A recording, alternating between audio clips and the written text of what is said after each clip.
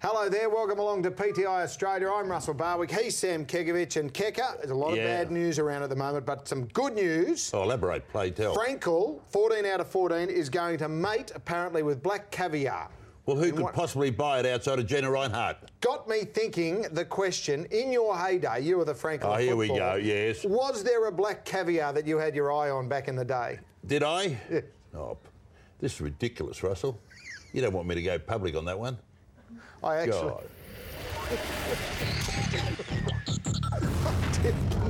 I didn't mind it. It was a good idea. There was probably it's a fair question. You were the Frankel of your time, were you? 14 out of 14? Yeah, I won one. Unbeaten? One of the superstars of the footballing era in 1970s? There wasn't a black caviar that had your little eye on? No. Bronwyn Bishop.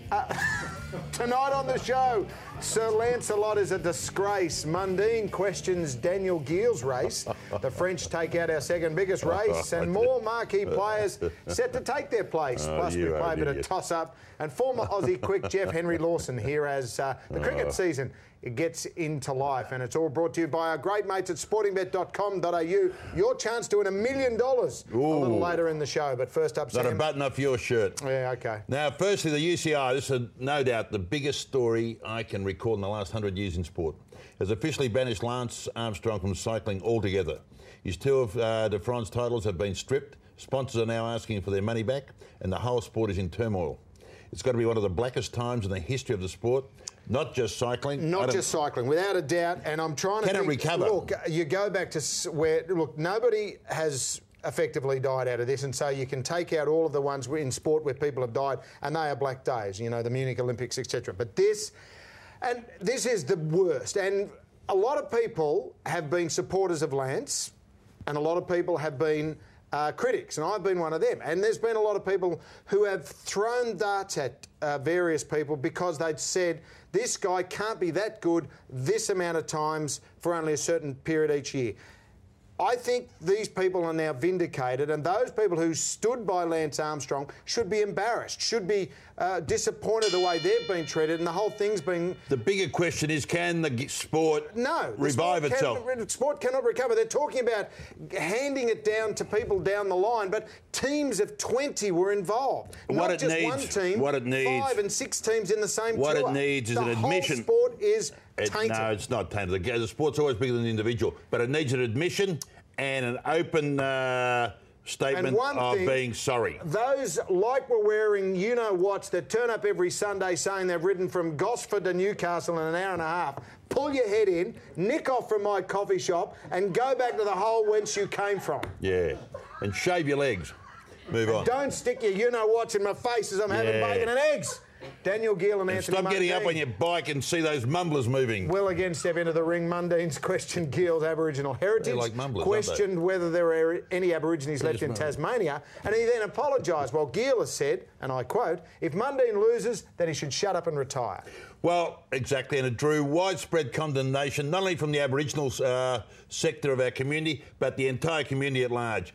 And look, let's just get this... I don't think Anthony Mundine should have ever gone down that path. No, but let's put it into perspective. Anthony, as we know, we treat with a grain of salt. Yeah. And that whole boxing game, that whole segment, every boxing game match, prior to it, they do those interviews. I treat with a grain of salt. Stick their face in front of each other. Face. Look, it's all a bit of PR. He went over the top. Is it a massive fight? It is a massive fight. Who wins? Oh, well, Gill. Well, let's hope... Well, who wins? I don't know. I think Gill wins. But I think it's a massive fight from Gill's point of view. Do you want to see Anthony get his block knocked off? Well, I think most people would like to see that.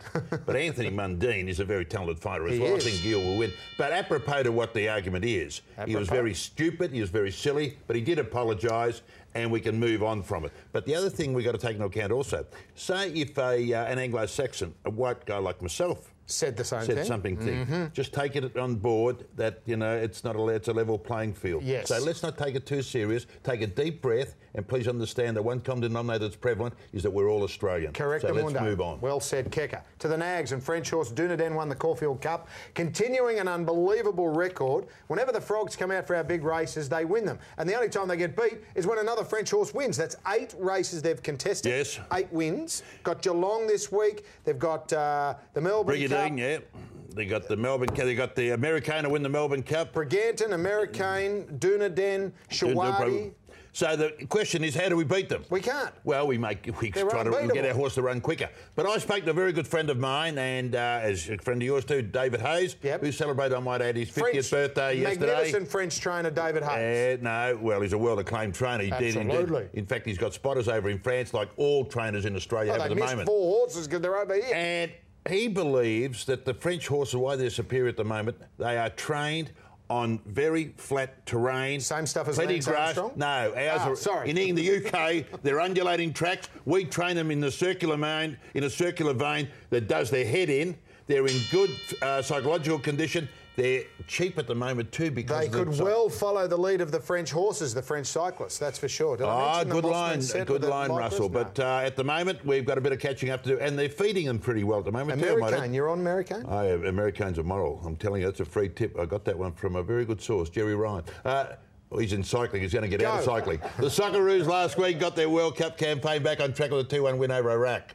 But it seemed the biggest talking point after the win was how old the team is and should the older brigade be moved on sooner than later. No. So you're wrong. I'm not wrong. This is an age-old argument we've got. If you're going to move forward, you've got to somehow jettison some of that age-old brigade. Can I just throw a team your way that during the course of 2012 you said they were too old and they wouldn't be a force in the premiership? Their name was Geelong. You said they were too old. I never said that. You said that. I did not. Why is a team like Geelong not too old, but the Socceroos are too old when they win? Robbie Slater made a very pertinent comment when he said we are delusionary and absolutely stupid if we think this mob's going to get us to the World Cup. We just can't go any further. Let's just calm it down a tad. Are we going to win the World Cup? No, but we've got to play a very competitive role in it. Correct. So let's get to the World Cup first. And then what? And just bow out meekly? No, then let's talk about making a squad of 25 into a team that can... This is not going to get us anywhere. Let's develop some... Paul Ocon's mob have got players like Antonis, Taggart, Petrovsky, Mitch Cooper. Bring all the kids in now. Yeah, but none of these kids deserve... Don't give them a game because they're 17. Give them a game because they deserve to And they do deserve them. Anyway, half these old guys... Move on. The NRL's announcer will play Thursday. You'll get this wrong too.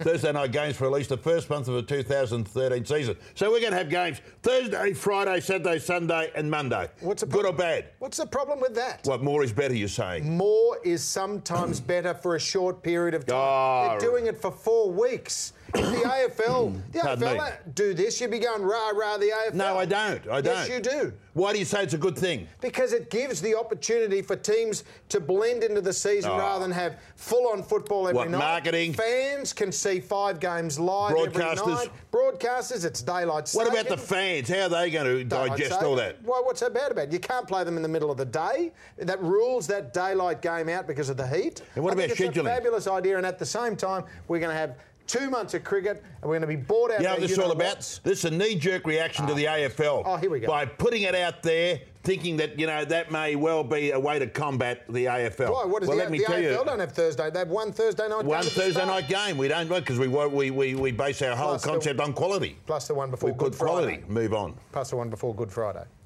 To the Gold Coast V8s, it was carnage at the start line, with the first race having to be restarted 3 times after various bingles, all which were caused by the international guest drivers. Now, should we just say, you're no good in our cars? No. Or is it worthwhile? No, because you've got to understand the concept of the product. You bring the Yanks out here.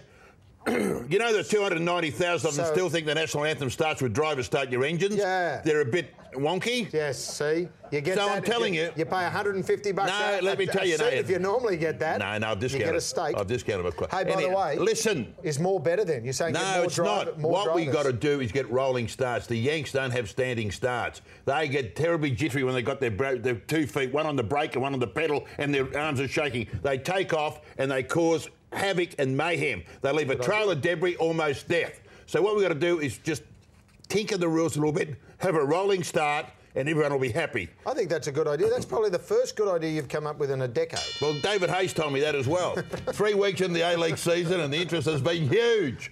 Largely thanks to marquee players Del Piero, Heskey and Ono. Now, there's talk the FFA will set up a fund to bring more of their Irky. I told you they should have all marquee players. Ilk. Ilk. You were the one who... I told them we should have the same concept as county cricket in England. Okay. Have two marquee players. Time out. Here's another idea that he poo-pooed because more is better. Sometimes more is better. Getting Del Piero out had a massive impact in Sydney. The crowd was unbelievable last week. He scored a goal, albeit a penalty, but it was deserved. Heskey scored one as well. Each week these guys are raising the bar, and the kids around them, the younger players, the older players, are raising the bar with them. Unfortunately, it costs money to get these guys, and you have to admit it. Can I just add one thing? Heskey scored a goal, but you see that kid Virgili, what he did on the line, the way he got the ball to... I watched it on the highlights reel. Should every team have an marquee player?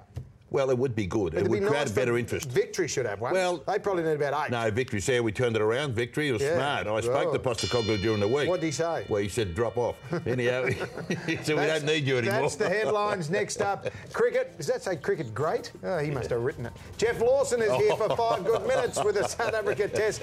Only a couple of weeks away, and my Sydney Sixers in the finals of the 2020 Champions League final. Have you ever backed the loser? What about the downtrodden? You always... The cricket season is about to get into full swing. There's 3 tests against the Yappies, 3 against the Lankans, and all various shorter versions of the game. So we thought we'd get Jeff Lawson, who looks magnificent, don't you think? Of that? He does. Got a brand new suit. How long's that growth been on, Henry? That's not what you were saying off air, but we'll continue in any case. Well, no, come on. Now, a bit of fertiliser there. Jarks Callis has put the acid test up. We all need a headline in amongst the downtime just to boost the ticket sales, and he said that we can beat you, we're better, and you're worse. Well, and this is a bit of a shock because we don't normally get too much controversial out of Jack Callis. He's normally pretty straight. Getting old and cranky, isn't he? What's he, 42, 50? Well, he's still the best all-rounder in the world. Yeah. He's someone we'll, have to get out and not get out too because he's a superb cricketer. But that was a bit of a surprise when he came out with those statements. Well, what about Graham Smith? Also added fuel to the fire because he said Ricky Ponting's got a lot of foibles and we can exploit them. Yeah, he got a few flaws and, well, Graham Smith, we expect it. You know, he will talk the game up. He's the skipper and, they want to get Ricky Ponting out early. That's a big part of it. So I don't mind that, but the Callis thing was a bit of a surprise. The one thing that I'm looking forward to, albeit I wish it was the Boxing Day and the New Year's Day test, is it's just fast bowlers at 30 paces. You get your 4 and we'll get our 4 and we'll meet in the middle. It's very much like that, isn't it? The spinners don't bother about the spinners at Brisbane or Perth for a start. The debate about who will be Australia's spinners just doesn't work. Irrelevant. He'll be a net bowler. Yeah. That'll be it. He's carrying Australia will queue up the fast bowlers, and we've got a lot to bowl quick. That's not a problem for us. In South Africa, Dale Steyn, best in the world at the moment. There's a couple other blokes there that you've sort of just come out of the woodwork in the last few months and seemingly have all the talent in the world. Oh, the Aussies? No, the South Africans. Oh, South Africans. Well, they got Vernon Philander, who, well, this time last year knocked us over with about 14 wickets at Cape Town in that astonishing test match where we made 40-odd. He will love bowling at Perth and Brisbane. That'll be tailor-made for him. Morne Morkel will be bouncing around your ear holes. That track might be as quick as it normally is, I reckon. The curator might get a phone call there. Well, the funny thing is that I heard Australian players whinging about having to play South Africa at Brisbane in the first test. They're actually complaining, why aren't we playing them on a slow wicket? That is not a good sign. A couple of the batsmen. What about the scheduling? Do you reckon the scheduling's right? That. And why not 5 tests Why not 5 against the Yappies? And in fact, it's over by December and then Sri Lanka. Do you reckon that's right? Hey, guess what? Cricket Australia's got its first board meeting with its new directors this week. You two guys could be on it because you've got more ideas about scheduling than they have. Yeah, it doesn't make sense that we've got this massive contest and it's after December. I like what he said there, Henry. Is there an earn in it? Well, we'll have to look into that. Massive contest that has gone by December. And with all due respect to Sri Lanka, it's not going to get the interest up like South Africa. Yeah, the big blasters early. The first 3 tests, they're going to be fantastic. A great contest. Number 1 in the world, South Africa, not Australia. Australia trying to get back up there, and then we've got the Lankans. They'll be good cricket, the Lankans. They'll play some good cricket. My word, they can bat. But Boxing Day will be slightly subdued because it's Sri Lanka. But the first 3 are fantastic. Good to see Phil Hughes among the runs. Looked like he might have resurrected his career again. He's very impressive. He's on the way, yeah. And Khawaja in Queensland as well. I'm actually liking the fact that they've gone out and said, well, I need to make my own way back by, getting out of New South Wales. Yeah. 2 months ago, we were debating who would fill that Australian batting roster. And now Phil Hughes has got some good runs, 90-odd not out the other night. Batted very well. He's playing the hook shot again, which he wasn't playing very well. That Australian side's far from settled, isn't it? It is very brittle, isn't it, that batting? Batting order is not settled. It's a long way from getting the right six. The bowling is rotated. And who gets the... Well, I'll ask you. Is Brad Haddin going to be a victim of being a very, very nice and great father because they want to push this young bloke in? Gee, I hope not, Russell. I mean, he missed the Test series in Sri Lanka because of personal problems. Yeah. Matthew Wade's done a great job, don't you? Yeah, he's done a good job. But his time will come. Yeah, but if you want to say Brad Haddin's too old at 35, what are you going to say about Mike Hussey and Ricky Ponting? Yeah. And how do you, if you rotate bowlers who bowl 20 overs and a keeper keeps and then bats, so he's basically on deck all 5 days, why wouldn't they rotate some keepers so often? Well, it is a potential. The good thing about Brad Haddin is his mind's on the job at the moment, so the off-field stuff he's be able to put aside. He's looking good mentally at this time, but if he stumbles, he can bat too when he puts his head down. Yeah, well, he's going to be good number 7. What about my Sydney Sixers? Sydney Sixers are actually on fire. They're in the semi-finals. Skip that. Moises hasn't lost a game with the cash. Henry, look into your crystal ball. Look into your crystal ball. Hypothetically, this is, if Ricky Ponting fails, what happens there? Do they take him on an Ashes tour, or he hasn't got a guarantee of an Ashes tour, has he? You've got to think at 38. If he fails in the first 2 tests against South Africa, they've got to make a call on it. And he may well fail against what is a high-class bowling attack. No worries. Ricky will be there till he's 45. Good on you, Henry. Next up, time for the toss-up. Great part of the show. Features the Battle of the A-League Derbies, the Wallabies, the Socceroos, and just how many points should a try in rugby be worth? 38, because they don't score any. It's ridiculous. No one scores a try anymore. What? Okey-doke, time for toss-up. This is where we pit 2 foes against each other. We have to pick a winner. And first up, they're both pretty new to the A-League, but which derby or derby will be bigger? The Sydney FC versus the Western Sydney Wanderers or Victory versus the Heart? In what period of time? 5 years. Oh, one's in its infancy, just starting off. It just, we got to give it some time to glean a bit of traction. It could conceivably be big, but at the moment, the Melbourne one by far and above. Hearts and Victory is massive. What they have done and what they need to do is make the derby weekend as strong as they can. To have both games on the same weekend. And invent a derby between Adelaide and Perth. And invent a derby between, I don't know, we've got the like Central the AFL, Coast exactly. And Newcastle. And they will. Maybe Brisbane can go to Wellington. But they were encouraging result over the weekend, having the Wanderers and Sydney 20,000 Parramatta Stadium. I think Sam's right. Right at the moment, you've got to say Victory and Heart has the crowds, has the history. So far, it was just a one-trick pony in Sydney, and the truth and the proof. They're on the right track. It's a good foundation. They both had decent results over the last week, but 2012 has certainly been an ordinary year for both national teams, if you're a Wallabies fan or Socceroos. So, who had the worst year, the Wallabies or the Socceroos? So, the Wallabies or the Shockeroos? No, well, I'm saying it's a line ball, but I'd say the Socceroos. Yeah, no, I reckon the Socceroos, because a lot was expected. It was a foregone conclusion they would qualify, and they've struck a hiccup at the worst conceivable time. The Wallabies are still going to qualify. The Wallabies, on the other hand, started very poorly. The Wallabies' best result came when they didn't score a try. Well, exactly. OK, they didn't score a try, but they didn't look like scoring a try except for a charge down. OK, well, no one looks like scoring a try in rugby these days. It's almost like as though it's a kryptonite around the try line. When Tatafa Pollock announced they get one every decade. But I still think the Socceroos are the disappointment so far. I'm going I think the Wallabies are strong. But at the same time, it's like backing the horse in the Melbourne Cup and you come second last or last. You don't win. It's like going out with your sister. Go on.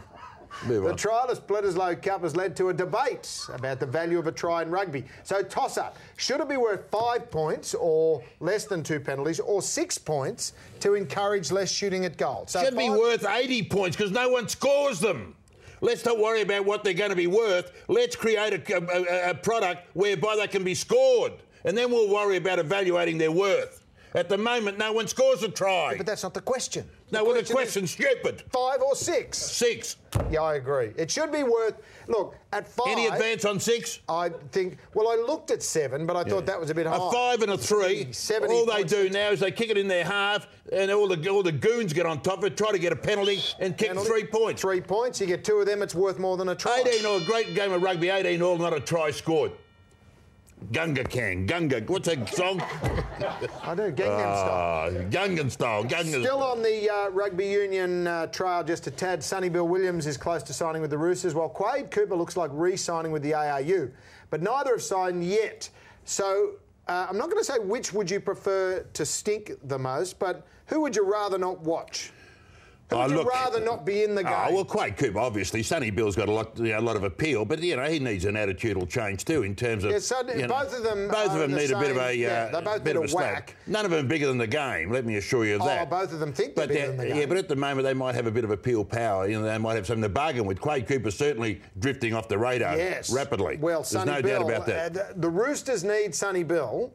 The Wallabies don't need Quade Cooper. So I'm in the same boat as you. I think if Quade Cooper doesn't sign, I'm not going to lose any sleep. If Sonny Bill signs, as much as I've been a critic, I'll probably go and watch a game. Well put. Move on. That's toss-up done. Next up, it's Happy Time, the big finish, and a chance for you to win $1 million in a special Sporting Bet promotion on the Sporting Bet Cox Plate this week. We'll tell you about it, actually, if you haven't seen his ad. He was very good. How much did it cost to keep Richie Callender shut up for 30 seconds? He's hard to shut up, Richie.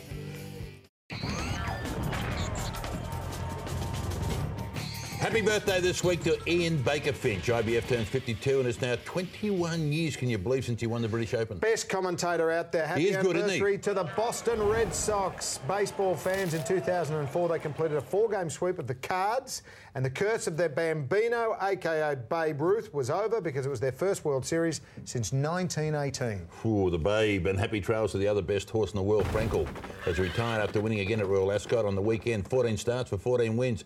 10 Group 1s. And hasn't won as much money as Dunedin has won in 3 starts in Australia. Now for the big finish in the MotoGP circuit. Hits Phillip Island this week.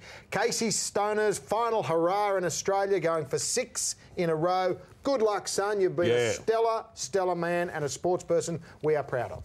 Ditto to tennis, and Sam Stosur made the final of Kremlin Cup but was beaten in 3 sets by Caroline Wozniacki. That's now 15 tournament finals for Sam and only 3 wins. 15 more than you and I will ever be. And Geelong has signed Hamish McIntosh and Jared Rivers to go with Josh Caddy. So has the Catch Premiership window now just sort of opened a tap? No, it was always open in the first instant and in front of nearly 14,000 fans. The Aussie netballers smashed the Kiwis by 20 points at the weekend. The biggest ever score against New Zealand and the biggest winning margin in 12 years. Go, girls! Now for the Sporting Bet best bets of the week, and a massive weekend for our Sporting Bet fans and team. Sporting Bet Manikato Stakes, I like Sea Siren. And on Saturday in the Sporting Bet Cox Plate, I like Green Moon for Craig Williams. Yeah, that's going for leg number 2. The Sporting Bet Boys think Ocean Park is the value, also in the Cox Plate. And the $1 million, you've got to pick the top 8 in the Sporting Bet Cox Plate. Go to the website for all the details. You've seen the ads. Yes, outstanding. $1 million. $1 million only. It's not that difficult. That's it. Who are you? For you. I'm Russell Barwick. And as always, I'm Sam Kekovich. And more importantly, you know it makes sense. Go you good thing. Yes. Woogie-doo. Americane's a good thing. Hey, Americane's